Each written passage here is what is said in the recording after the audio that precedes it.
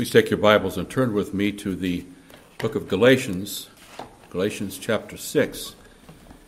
Our text is going to be taken once again from Galatians chapter 6 and verse 14. We have been devoting so far 3, and this will be the final sermon from this passage in connection with our celebration of the Lord's table. And if you're joining us online, I think perhaps we have more people online today than we do here. We have a lot of people that are out because they were afraid that they might have had some contact during this past week, and we trust that you will be blessed as well as us as we together consider the Word of God. I want to read from Galatians chapter 6, beginning with verse 12. As many as desire to make a good showing in the flesh, these would compel you to be circumcised, only that they may not suffer persecution for the cross of Christ. For not even those who are circumcised keep the law, but they desire to have you circumcised, that they may boast in your flesh. But God forbid that I should boast, except in the cross of our Lord Jesus Christ, by whom the world has been crucified to me, and I to the world. Once again, let's seek the face of God in prayer.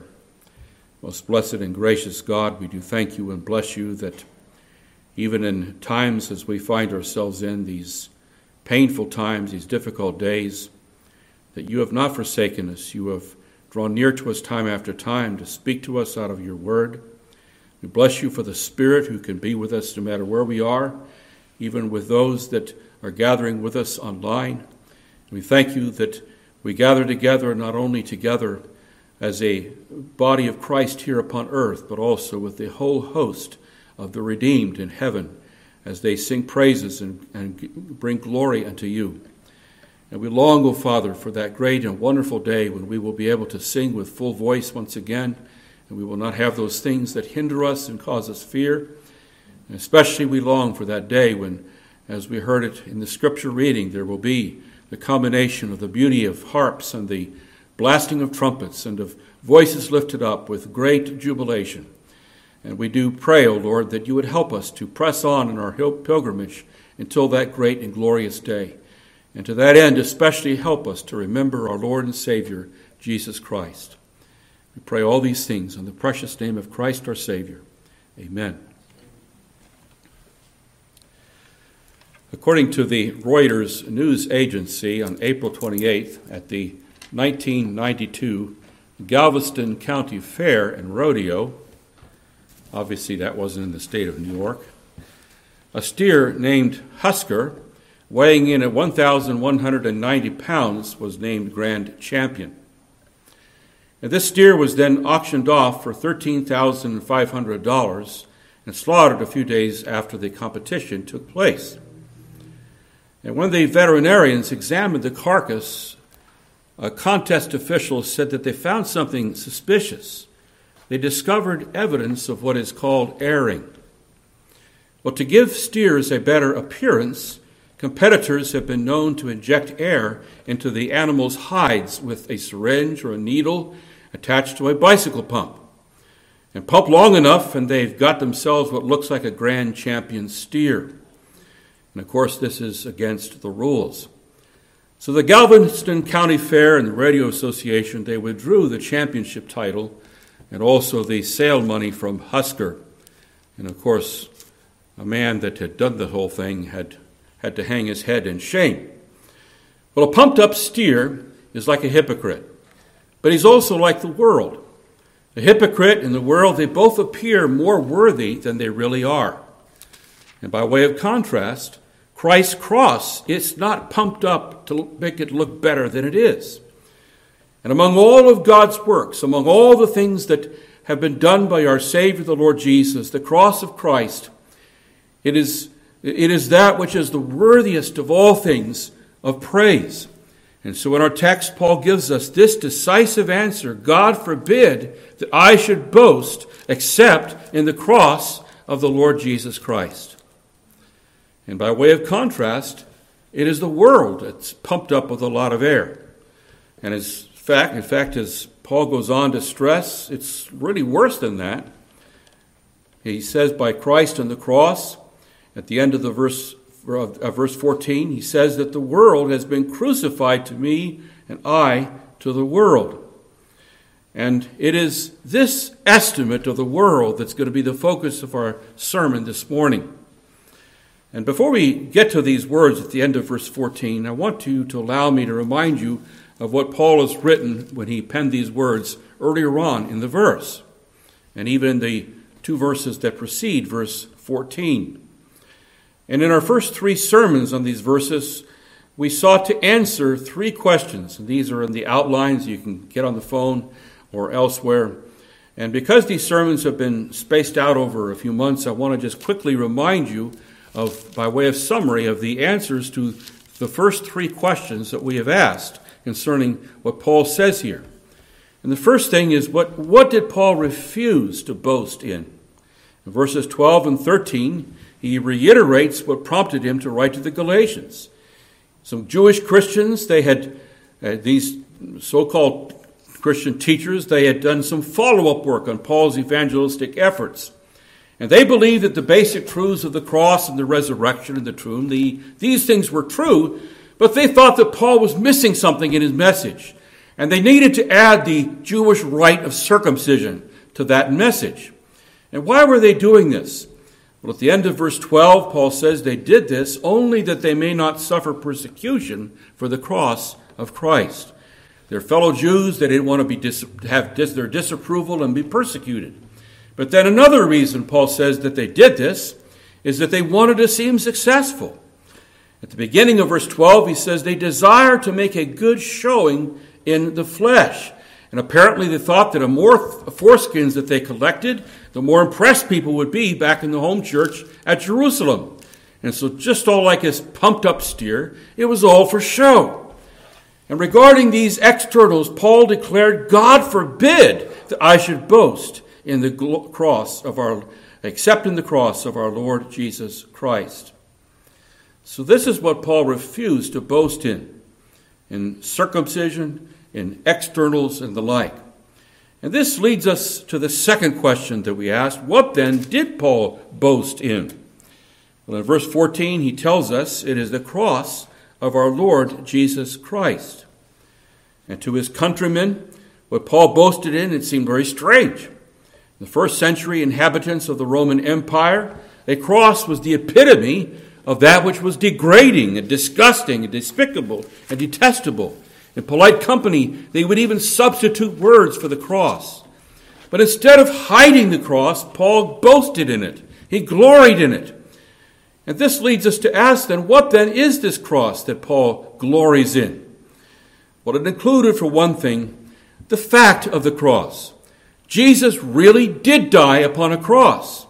And on that cross, he who was very God of gods and light of light, he took on himself the form of a servant and became obedient unto death, even the death of the cross. But not only the fact of the cross, but the doctrine of the cross is included in what Paul boasts in. In this place, Paul is referring to the great biblical doctrine of the atonement, the doctrine that Christ was made sin for us, that he was offered to bear the sins of many others, and that he was offered up as a sacrificial lamb as our substitute. And then in our last two sermons, we went on to answer a third question. Why did Paul boast in the cross? In Paul's day, there were preachers in Galatia that insisted on adding circumcision to the cross. But Paul gloried in the bare, naked cross, all stained with blood and despised by men. And why did he do this? Well, we've listed again, if you have the outlines, the 7 reasons that we gave over the last couple sermons. And I'm not going to go into details, but in the cross he saw a vindication of the divine justice, a display of God's love, the basis of our justification, the marvel of divine wisdom, the door of our hope, the foundation of our assurance, and the power of our evangelism. These wonderful things he saw in the cross, and he gloried in them, he boasted in them. And this brings us now to our fourth main question as we analyze what he has said in these grand words of our text. What then was the effect of all this on Paul? The cross is never without influence. Wherever the cross is preached, to the one it's an aroma of death leading to death, to the other an aroma of life leading to life.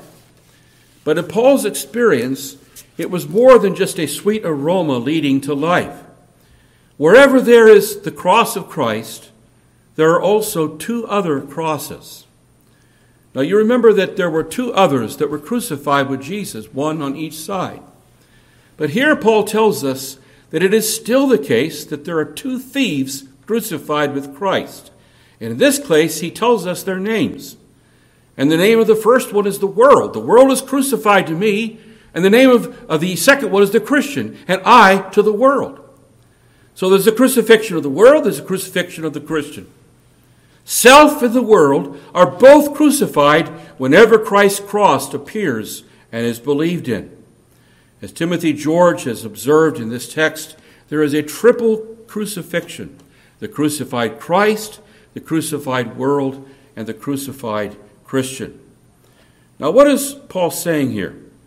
He's saying this, that ever since he had seen the Lord Jesus Christ by faith, he looked upon the world as a crucified, gibbeted, crucified thing, a despicable thing, which no longer holds charms for him as it once did. The world had no more power over Paul than a criminal hanging on a cross.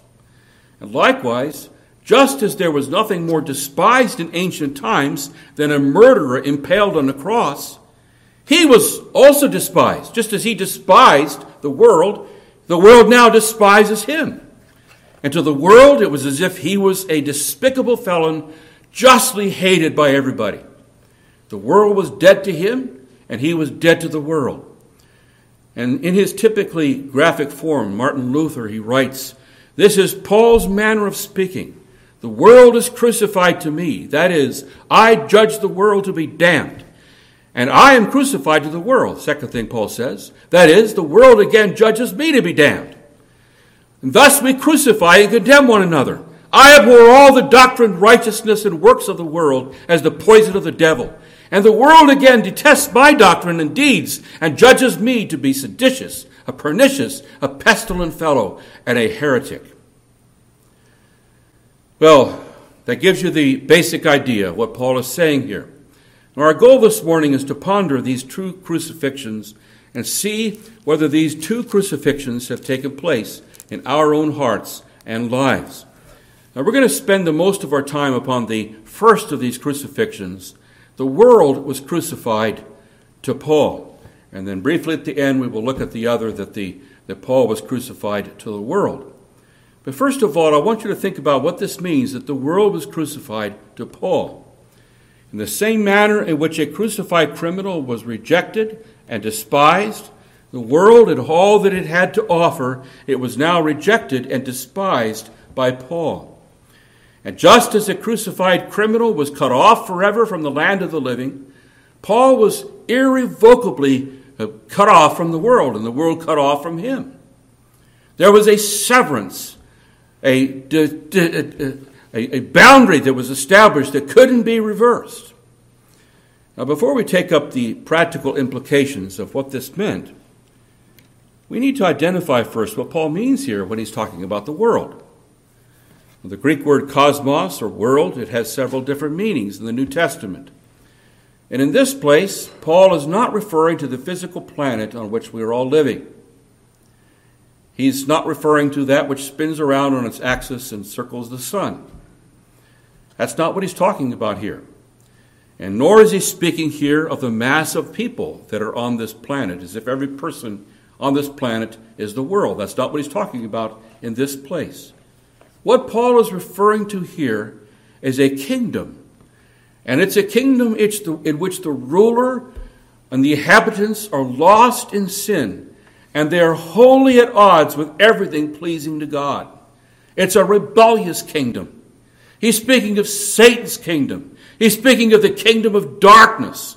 And this includes everybody under Satan's rule. It includes all who live according to the standards of the world. The word world here, it's unredeemed humanity dominated by sin. Now, every one of us, right from our birth, all of us were part of this world. We were part of the rebellion right from the beginning. We were under Satan's power. We lived according to the dictates of the world. Writing to one of the most mature New Testament churches, Paul says to the Ephesians, "You he made alive, who were dead in trespasses and sins, in which you once walked according to the prince of the power of the air, the spirit that now works in the sons of disobedience." In other words, Satan. He works in the sons of disobedience, among whom also we all once conducted ourselves in the lusts of our flesh, fulfilling the desires of the flesh and the mind, and were by nature children of wrath, just as the others. We walked according to the prince of the power of the air, according to the devil, and also among those who were also part of this rebellious kingdom. So Paul is speaking of humanity without God. He's speaking of their self-centered mindset, seeking their own desires. And each of us, we were born in this kingdom. We were born worldly. And by nature, we came into this world belonging to this evil world. This is our natural habitat until we're saved. The world is it's a realm arrayed in opposition to Christ and the church. In Psalm 2, the psalmist asks, "Why do the nations rage and the people plot a vain thing? The kings of the earth set themselves, and the rulers take counsel together against the Lord and against his anointed, saying, Let us break their bonds in pieces and cast away their cord from us." Now, of course, they don't often say that explicitly. Let's go have a rebellion against God today. But all their actions and all their thought patterns, it's rebellion against God. And they join together. They approve of one another in this rebellion. They are all part of the same kingdom. The world, you see, is sinful mankind en masse under the rule of the god of this world, Satan, who has blinded the minds of all who don't believe. It's a teeming multitude given to unrighteousness, hostile to the truth, hostile to the gospel, hostile to God. And despite the great achievements of this world, the world of which Paul is speaking is lost, and it's utterly incapable of saving itself. In his book, Overcoming the World, a wonderful little book, Joel Beaker, he writes this: "The goal of worldly people is to move forward rather than upward, to live horizontally rather than vertically.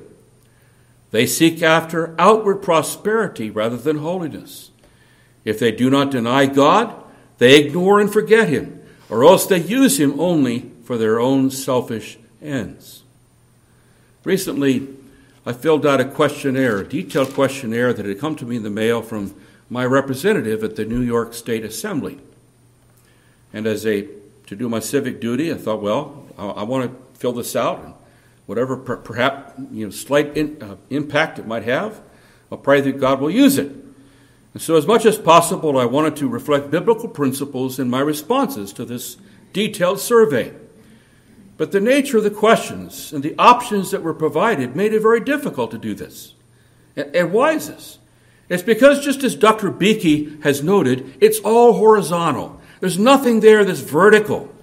It was all about taxes and regulations and programs for this or that. And separate from the boxes, therefore, that I had to check off, I had to write in there something that was vertical, such as what I wanted to see happen about abortion. That's a crime against God. And so even though I was constrained to fill this form out as a matter of civic duty, you see, it was very frustrating. But it shouldn't come as a surprise to me, you see, because the questionnaire, it was put together with the mindset of the world. Now, what is it for the world to be crucified to us? Here, let me make it clear that Paul is not urging Christians to withdraw from the world, such as monks or such as the Amish, as they establish their own separate communities. Jesus calls us to be light in the midst of a dark world, the Sermon on the Mount. And hiding our light in a monastery or within some kind of a commune separate from the world, this is not being a light in the middle of the world. He also called us to be salt. Salt keeps things from getting putrid, and it preserves things. Christians are to have a preserving influence upon society, which is always in decay. And God has called us as Christians, therefore, to live in the world, even though we are not of the world. We must live in the world, but the world must not live in us. Now, while we continue to live in this world, we still have to be in this world. It has to be crucified to us in this sense. There needs to be a radical break between us and the world and its mentality. Prior to our conversion, we were all going down the same road. We were part of the same kingdom. We were on the broad road that leads to destruction. And we thought of worldly things. We spoke as worldly people. We spent our time and energies as the world does. But now, you see, we are to be radically different in the way we think, in the way we speak, the way we act. And when the world is crucified to the Christian, he cries out, "I have wasted my life." He discovers it. Rather than overcoming the world, I have been overcome by the world. Its selfishness, its pride, its sensuality, its materialism, it's all swallowed me up. And when the world is crucified to us, though, a clean break takes place with worldly friends, with worldly pursuits, with worldly habits. And like Joshua, the Christian says, "As for me and my house, we will serve the Lord." We got a new allegiance. And we will still love sinners. We will still seek their salvation. We will still befriend them, at least on a certain level. We can't make them our best friends. But our allegiance now is with Christ and with his kingdom and his people. Now, what is there in our thinking that gives us this new mentality? Above all, it's the cross that does this. By the cross of Christ, Paul says, the world is crucified to me. The cross has such a powerful effect upon us that it makes the world undesirable to us now. Paul is saying the world has lost its color. It's become completely unappealing to me because of Christ in the cross. And as far as I'm concerned, Paul is saying they could take the whole world, they could take all of its glamour, and they could take it all away from me as long as they leave me my crucified Jesus. But having given you the basic idea of what the world is and what it is and it's the cross by which that world is crucified, I want to mention several particulars. And as indicated in your outlines, when the world is crucified to us, this includes its pomp, its praise, its prudence, its piety, its pleasures, and its power. First of all, this includes its pomp.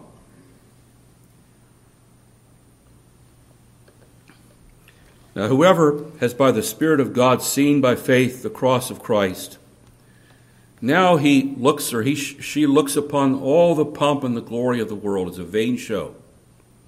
It's Vanity Fair, as John Bunyan puts it there in Pilgrim's Progress. What is left of the ruins of ancient Rome? It speaks of an empire adorned with stunningly beautiful sculptures and buildings. And one of the characteristics of the Italian Renaissance, it was the effort to restore the opulence of ancient Rome. There was this idea that we're going to bring back the glory that once was Rome. And this can be clearly seen, for instance, in the paintings, the sculptures, and the buildings of that time.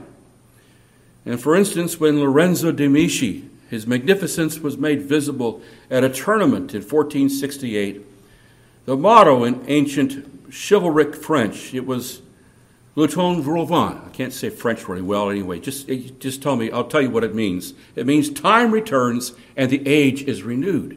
They were renewing the glory, you see, that was in ancient Rome. Now, dictatorial regimes, they like, therefore, their lavish parades, their displays in front of people.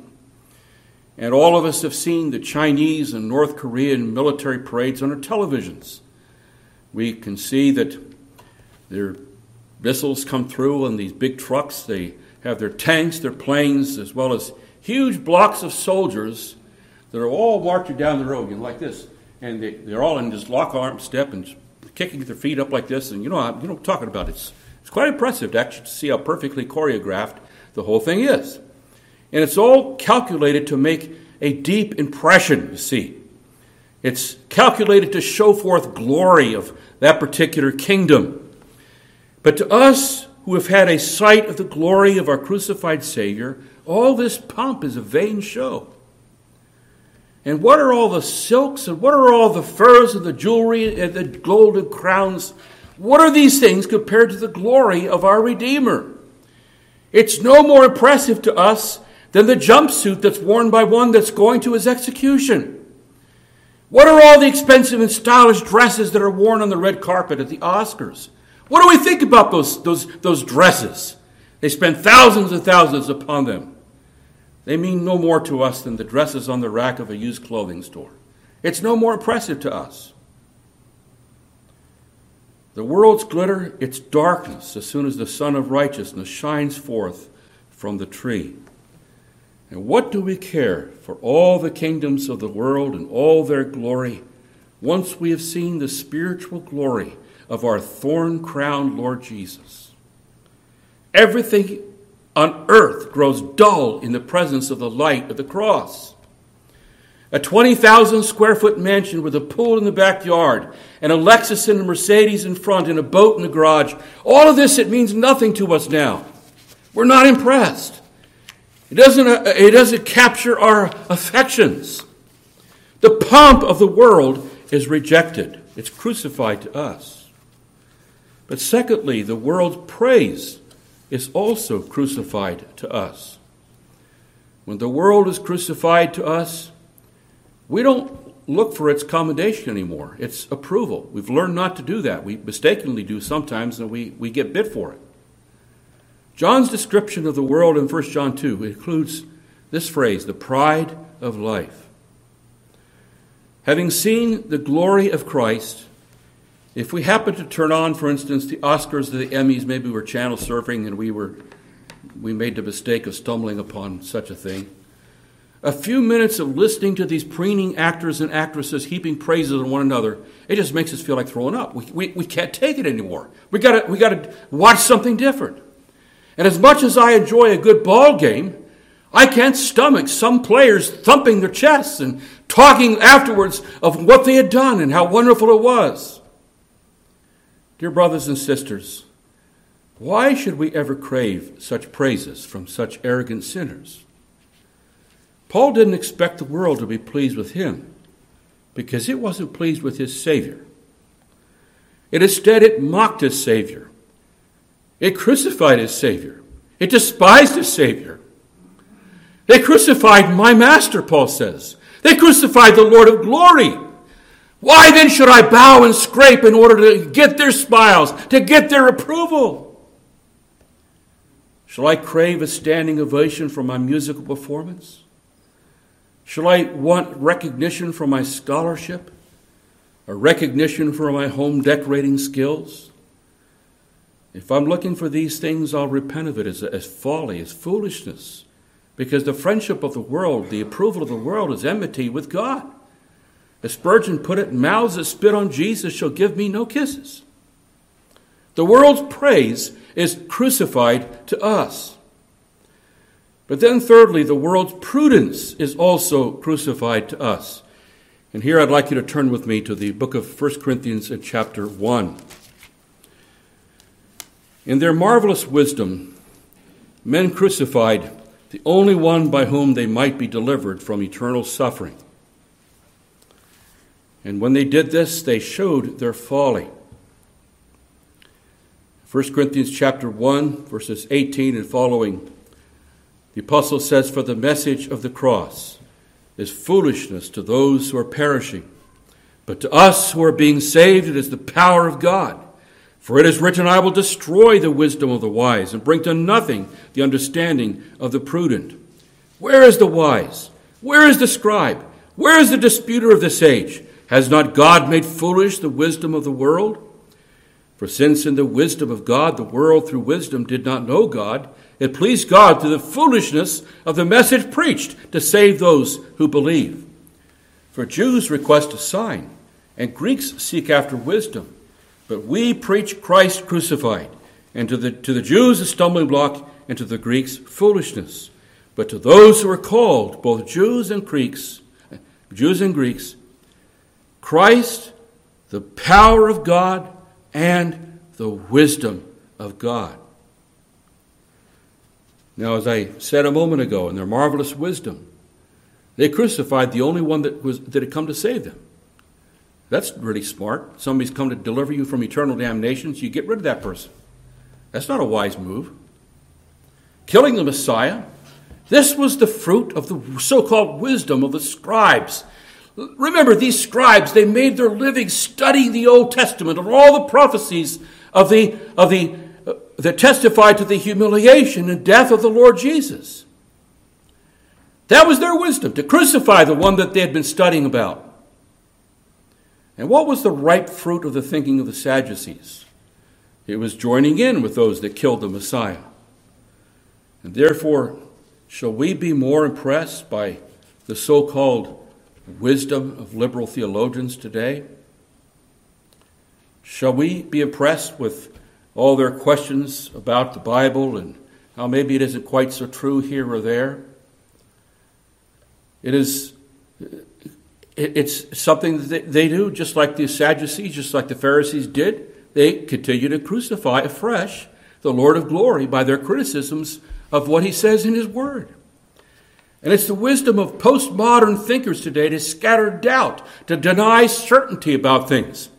And for thousands of years, men have been inventing one philosophical system after another, each thought to be superior to the last one. And shall we suppose that in their wisdom they got it right now? What about today's woke culture?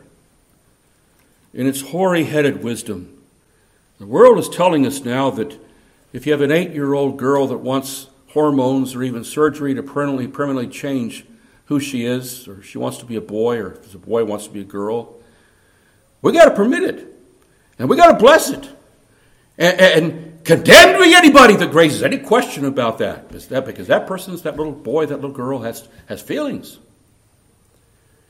And someday people are going to look back on the 20th century wisdom and they're going to say, those people went raving mad.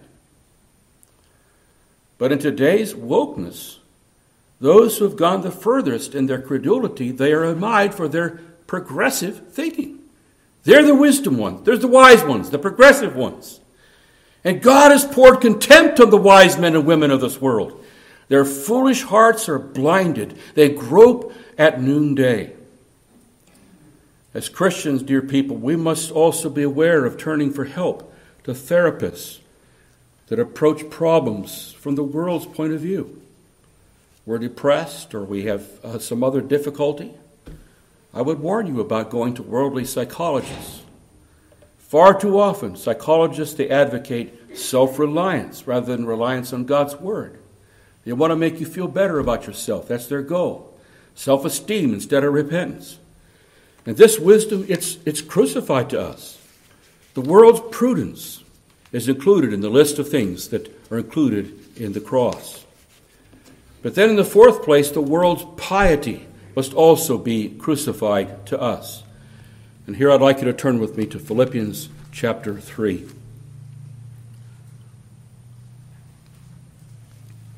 The world, in Galatians 6:14, it also includes everything outside of Christ in which men place their trust, not the least of which are those things in which they place their religious trust. And for Paul, above all, it was his former piety that was crucified to him. That was the thing that was the hardest for him, because he thought it was the best thing about him before. Previously, there was nothing about himself that he admired more, about his own self, than his former religious zeal as a Jew and as a Pharisee.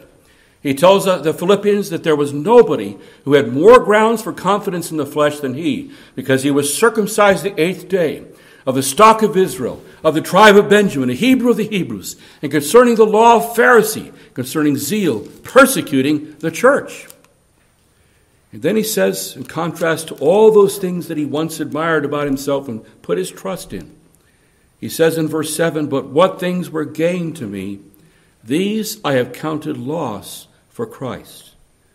Yet indeed I also count all things loss for the excellency of the knowledge of Christ Jesus my Lord, for whom I have suffered the loss of all things, and count them as rubbish, that I may gain Christ, and be found in him, not having my own righteousness, which is from the law, but that which is through faith in Christ, the righteousness which is from God by faith. Dear people, it was the world's religion that crucified Jesus. The priests were at the bottom of it. The Pharisees urged it on. And nothing kept the Jews from the Lord Jesus more than their trust in their many religious ceremonies, their phylacteries, their tasseled garments, their tithes, their long prayers, their fastings. All these things, they thought they were really wonderful because they did all these religious things. But once Paul saw by faith the crucified Lord Jesus, all these things became dead to him. They were like a pile of rubbish to him now. And even so, once you view the crucified Lord Jesus by faith, you see the Son of God as the only sufficient payment for sin. You will look upon impressive cathedrals. You will look upon religious pageantry. You will look upon man-made forms of piety. You will look upon all the prayers, all the things that you've done of a religious nature that you think are pleasing to God. You will look upon them as poor, tawdry things to be rejected in order that you might have the Lord Jesus and what he did and him alone. By his cross, the world's piety is also crucified to us. And then fifthly, the world's pleasures must also be crucified to us. More broadly, the world's pursuits. Some run after honor, some toil after learning, some labor after riches, some pursue the pleasures of the world. But to Paul, all of their pursuits were just trifles once he had seen Christ on the cross. Spurgeon says, he that has seen Jesus die will never go into the toy business. He puts away childish things. A child, a pipe, a little soap, and many pretty bubbles, such as the world. The cross alone can wean us from such play. It's not that God is against pleasure. He's given us a lot of pleasure. He's just against our wasting our affection upon such inferior forms of pleasure. You know how it is. Our little children, they walk into a store and they've got one of these little things you put a couple quarters in and you get a little toy. Now we want to teach our children, this is really a waste of 50 cents. If you save it up, you can get something that's really worth something. And yet they really want it, you see. Their heart goes after it. They're satisfied with it. It's a little toy that they want, you see. And they don't realize that it's going to be stepped on and broken tomorrow, and it's going to be put in the garbage soon. And so it is with us. We need to be aware of those things that take us away from the Lord Jesus and the pleasures that they offer, the inferior nature of those pleasures. In 1 John 2:16, John includes in his description of worldliness the lust of the flesh and the lust of the eyes. Faith in a suffering, dying Savior, it's inconsistent with loving a world that delights in the lust of the flesh. God has given us holy pleasures, richly to be enjoyed. We can, in a holy sense, stand by the edge of the ocean and watch the waves crash in upon the shore and find great pleasure in what God made. We can find great pleasure in gazing on the mountaintops as the sun goes down, listening to one of our favorite symphonies, and maybe better than all these things, having your little girl run up to you and give you a big hug. These are pleasures, you see, that God has given us, that we enjoy. They're precious to us. But even these earthly joys, these are to be enjoyed in such a way as to expand our enjoyment of God. And above all, there are pleasures that are especially centered in God. David concludes the 16th Psalm with these words, "You will show me the path of life, and your presence is fullness of joy. At your right hand are pleasures forevermore." Is there anything that's ever given you eternal pleasure in this world that you've never gotten tired of? It's the Lord. It's the Savior. It's this one who died for us. At his right hand are pleasures forevermore. But our flesh, it craves that which is outside the boundaries that God has set for pleasure. It's not that God is against pleasure. What he's against is seeking for pleasures that violate his word, seeking pleasures that take our hearts away from him. And the illicit pleasures that the world offers, they include many things, and I could spend a lot of time going into this, but such things as the excesses of overeating, excessive drinking, indulgence in mind-altering drugs, engaging in intimacies that are to be reserved for marriage. These excesses, these pleasures found outside of God's boundaries. The Bible repeatedly warns against these excesses and these perversions. And we're not to be brought under the power, the bondage of anything. But instead, we are to exercise self-control about these things. Our bodies are the temple of the Holy Spirit, Paul says in 1 Corinthians 9 and 1 Corinthians 6. And the prohibition against the lust of the flesh especially forbids immorality in all of its forms. It forbids any flirtation or physical intimacy out of marriage. It calls us also to take care lest immodesty cause someone else to stumble and to encourage that person to lust. And Paul says we're not to love the lust of the flesh anymore. And then, or I should say John. And John also adds not only to the lust of the flesh, but he goes on to speak of the lust of the eyes. These are companion sins. Satan works very hard to get us to defile our hearts by what we see. Just as he tempted our first parents to suspect their Creator was hard and unbending, he whispers to us concerning a movie that arouses our sinful desires by what we see others doing on the screen. Well, God doesn't want you to be ignorant of what's going on in the world, you think? Are you supposed to be just an ignoramus? You got to know what's going on here. Or maybe he says it's only a hard, legalistic God, you see, that would deny you the enjoyment of what is, for the most part, a really good story. And more than any other generation before us, we are tempted to view videos through Amazon Prime or look at images on the internet that defile our hearts. And such entertainment makes adultery look innocent, even exciting. Profanity is used as everyday speech. And you and I, we must not trust our fleshly strength to resist and overcome the temptation of being dragged further and further and further into sin. It's the lust of the eyes. It begins with the eyes. Flee the lust of the eyes. Practice self-denial. Follow Paul's example. Herein I exercise myself always to have a conscience void of offense toward God and toward men. Well, time doesn't allow me to elaborate concerning another aspect of the world that needs to be crucified. I want to just briefly say a few things about that also we crucify. It's power. Frequently those that have power, they abuse it. You think of Diotrephes in the early church. He wanted to have the eminence, and so he kicks everybody else out that's in his way. An abusive pastor. He's abusing his power. There's the overbearing foreman or the overbearing boss. There's the abusive husband, the abusive father. Sometimes there can be a wife that is manipulating and abuses power, so to speak, in a different way. And politics especially provides power-hungry people with opportunities to tell other people what to do. And some people, they seem to delight in making all these new edicts that we're seeing around our country. There's a little, they got a little power, and they like to exercise their power. And we've been getting our fill of all this brutal political strife that's been going on in our country lately.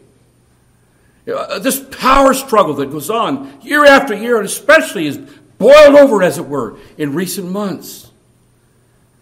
And as Christians, we're easily tempted to imagine that if only we get our people in there, everything's going to be better.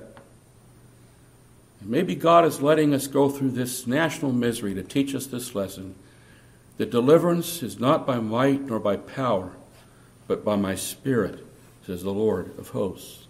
Zechariah 4:6. The world wants political power to get its way.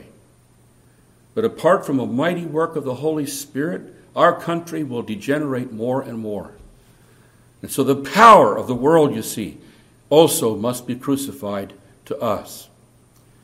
But we have seen that included in the world that is to be crucified to us is its pomp, its praise, its prudence, its piety, its pleasures, and its power. And how is this world crucified to us?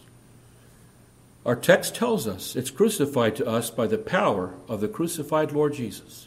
That's how it's put to death. It's by looking away from ourselves. It's by looking away from our weakness to his strength.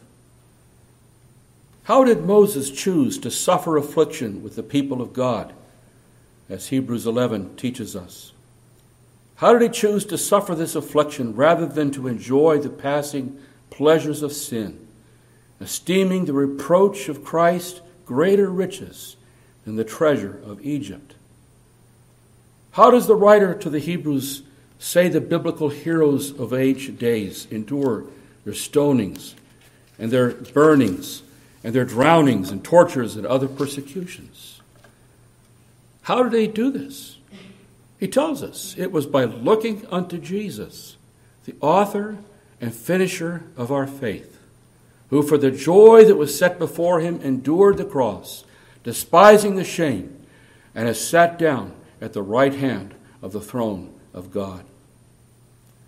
So when you're tempted with the temptations of the world and into the ways that we've spoken about this morning, ask yourself, shall I do this great wickedness and sin against the cross of the Lord Jesus? This is what he did to deliver me from this sin. And shall I sin against that? Confess with the Apostle Paul, God forbid that I should glory except in the cross of our Lord Jesus Christ, by whom the world has been crucified to me. So when you're tempted with the pomp and praise of the world, sing with Isaac Watts, forbid it, Lord, that I should boast, save in the death of Christ, my God. All the vain things that charm me most, I sacrifice them to his blood.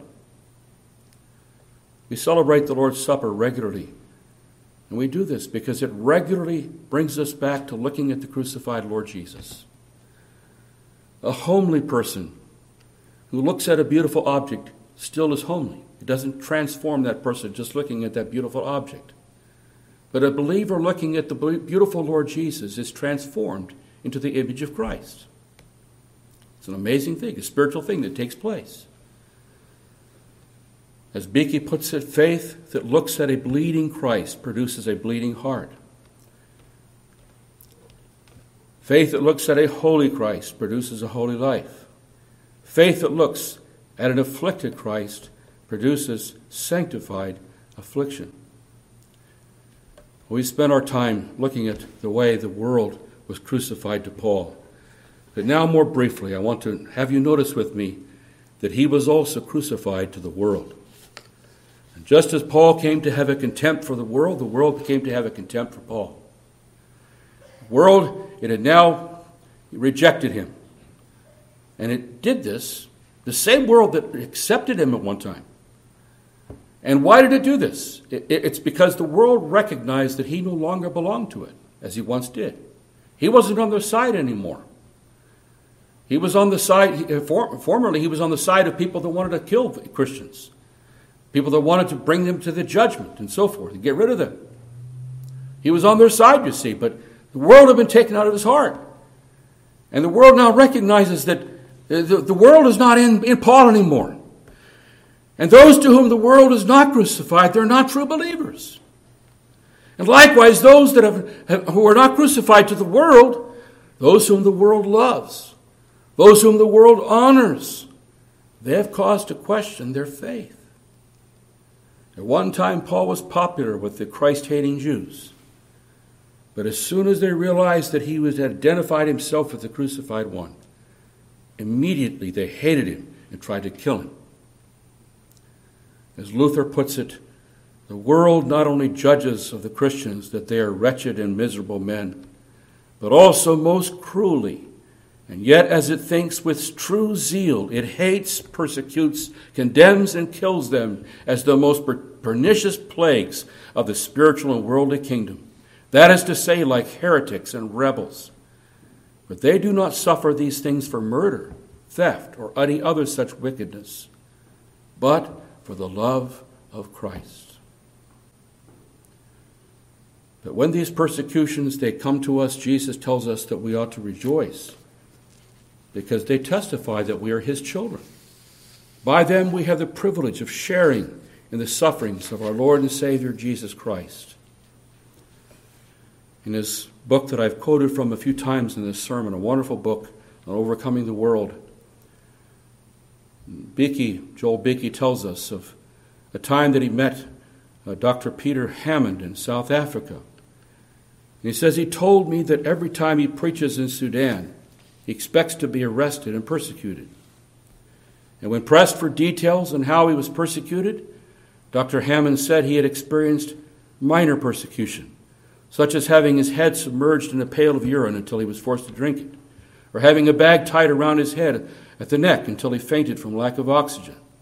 That's nothing compared to what the Lord experienced, he quickly added. We Christians must count it all joy when we are persecuted for Christ's sake. Now, most of us don't have those kinds of persecutions. We might suffer in other ways. But if we're to overcome the world, we can't expect to be the friends of the world in the same sense. We need to be nice to them, courteous to them, gracious, and on a certain level be friends with people that we work with and be gracious to them. Jesus was a friend of sinners, let's remember. But it didn't mean that Jesus became like those sinners, began to talk like those sinners, and began to be accepted in every way by those sinners. And as John tells us, worldly people that hate Christ, they will always hate his disciples. And so the apostle here, he tells us that the world was not only crucified to him, but he was crucified to the world.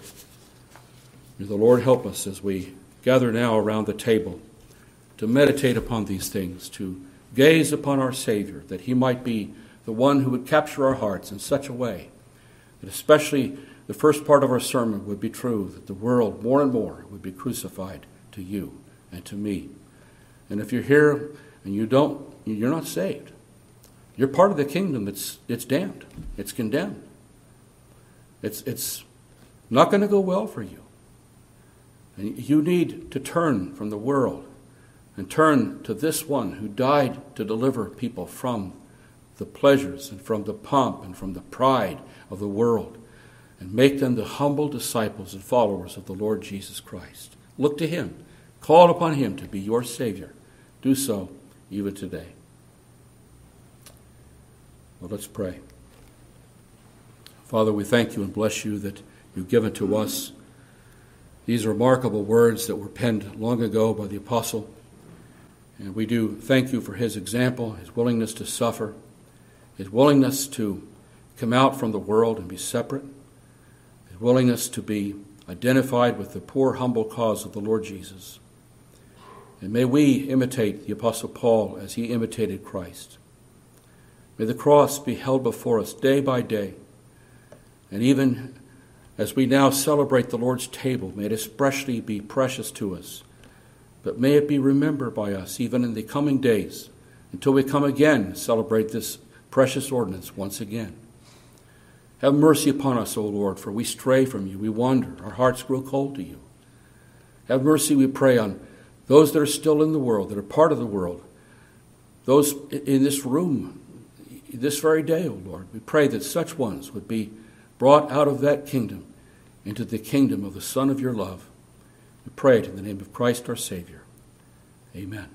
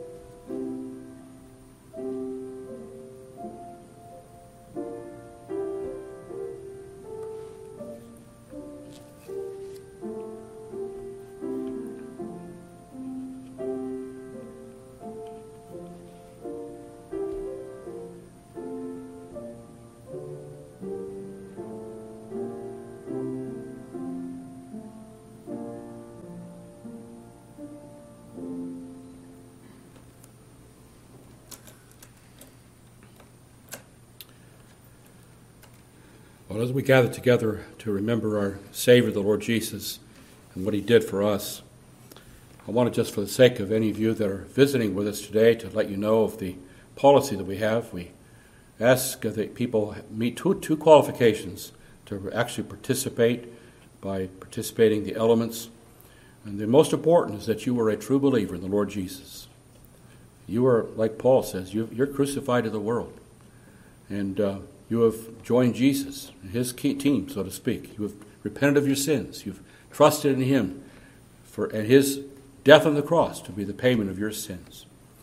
But the second thing is that we also ask that you be a member in good standing of a gospel-preaching church, not necessarily this one, but one that preaches the gospel of the Lord Jesus Christ. Well, in 1 Corinthians chapter 11, Paul says in verses 23 and 24, "For I received from the Lord that which I also delivered to you, that the Lord Jesus, on the same night in which he was betrayed, took bread, and when he had given thanks, he broke it, and he said, 'Take, eat. This is my body, which is broken for you. Do this in remembrance of me.'" Jesus speaks in advance of what is about to take place, the awful suffering in body even, but also of soul that he was about to endure. But the visible thing was his body being torn apart by the whips and the scourges and the nails and the crown of thorns. And we are reminded of what he suffered for us, and we are to remember what he suffered for us. And especially may it be so that as we do remember today, we do so remembering the cross in such a way that we will turn from the world and follow the Lord Jesus Christ more and more. I invite you to take your hymnals and turn with me to hymn number 186. We've sung this recently, but it's one of the most grand hymns, perhaps the greatest hymn ever written. When I survey the wondrous cross on which the Prince of Glory died, my richest gain I count but loss, and pour contempt on all my pride. Forbid it, Lord, that I should boast, save in the death of Christ my God. All the vain things that charm me most, I sacrifice them to his blood. Hymn number 186.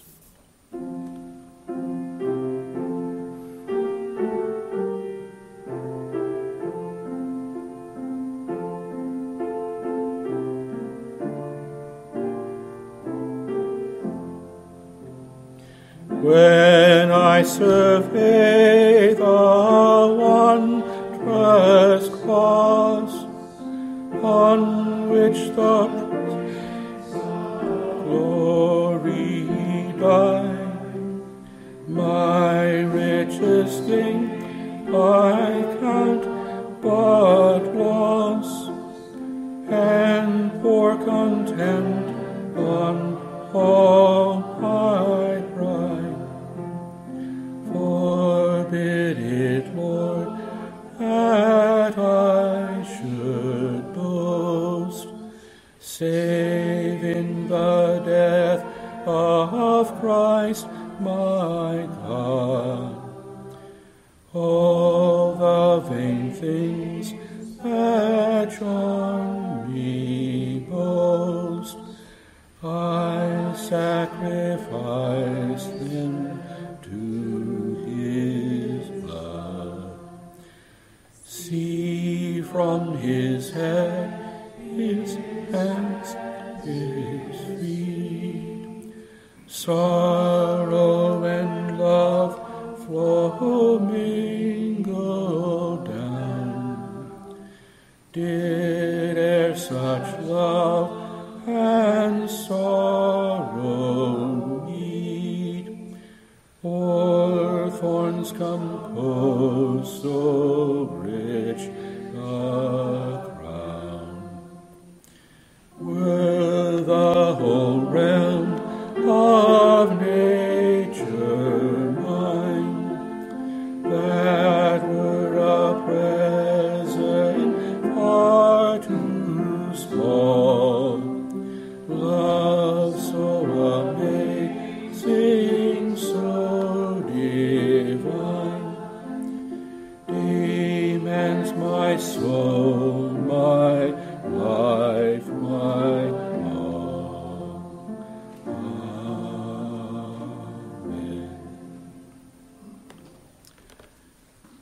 Let us give thanks for the broken body of our Savior, the Lord Jesus. Most blessed Heavenly Father, it is hard for us to understand how you could have loved us so much that you would do to your Son what took place on that awful day when he died for us. It is hard, Lord Jesus, for us to understand the love that you showed to us and enduring the darkness and the blackness and the suffering of that day. But dear Lord Jesus, dear Father, we thank you. We bless you. We praise you for what took place, that we might be saved from our sins, and for that which has also broken the ties that we once had with the world. How we thank you for redeeming us from this world that's perishing, about to be destroyed.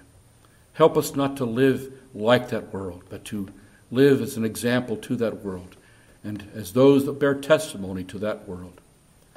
Help us even now to be fortified in our faith as we now participate in the bread that we eat together. We thank you, Lord Jesus. We thank you, Father. In the precious name of your Son, we pray. Amen. Let us now eat the token that we have here in remembrance of our Lord and Savior in his precious body. Let's eat.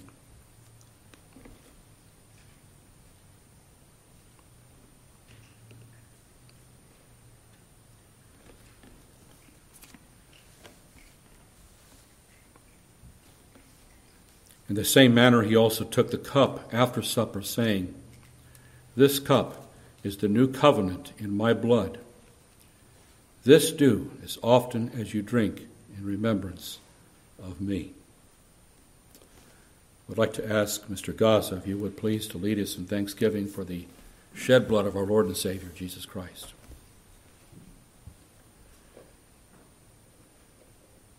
Our Father, may it never be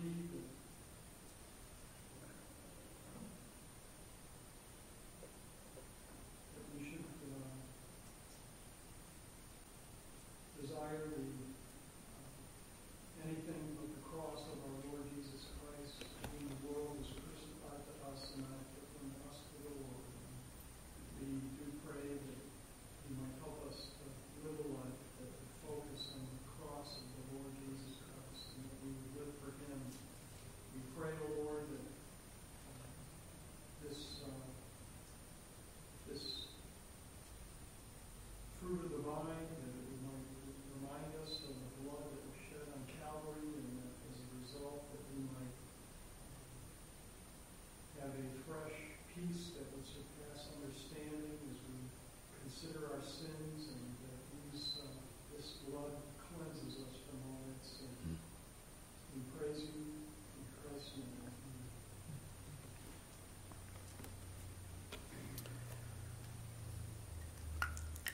In remembrance of the sufferings, the dying of our Lord Jesus Christ, let us now together drink.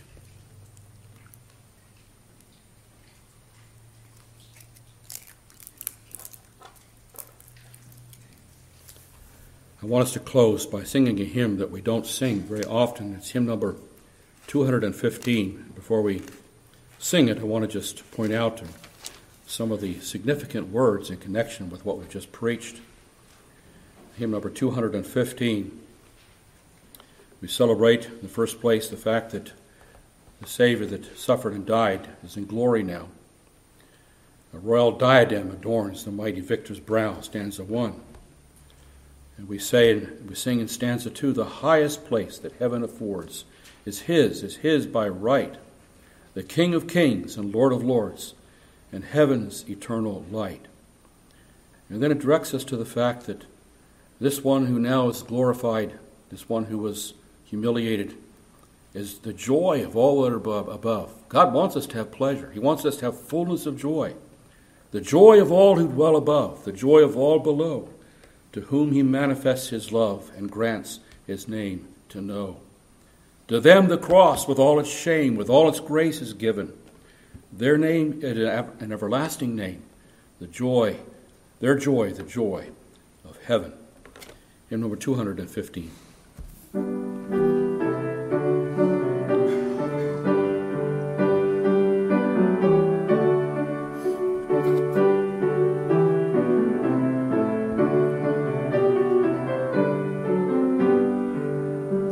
The head that once was crowned with thorns is crowned with glory now. A royal diadem adorns the mighty victor's crown. The highest place that heaven affords is by right. The King of kings and Lord of lords and heaven's eternal light. The joy of all who dwell above, the joy of all below, to whom he manifests his love and grants his name to know. To them the cross with all its shame, with all its grace is given, their name and everlasting name, their joy, the joy of heaven. They suffer with their good, with him above, their profit and their joy to know the mystery of his love. The cross he bore is life and death, no shame and death to win. His people's hope, his people's wealth, their everlasting theme.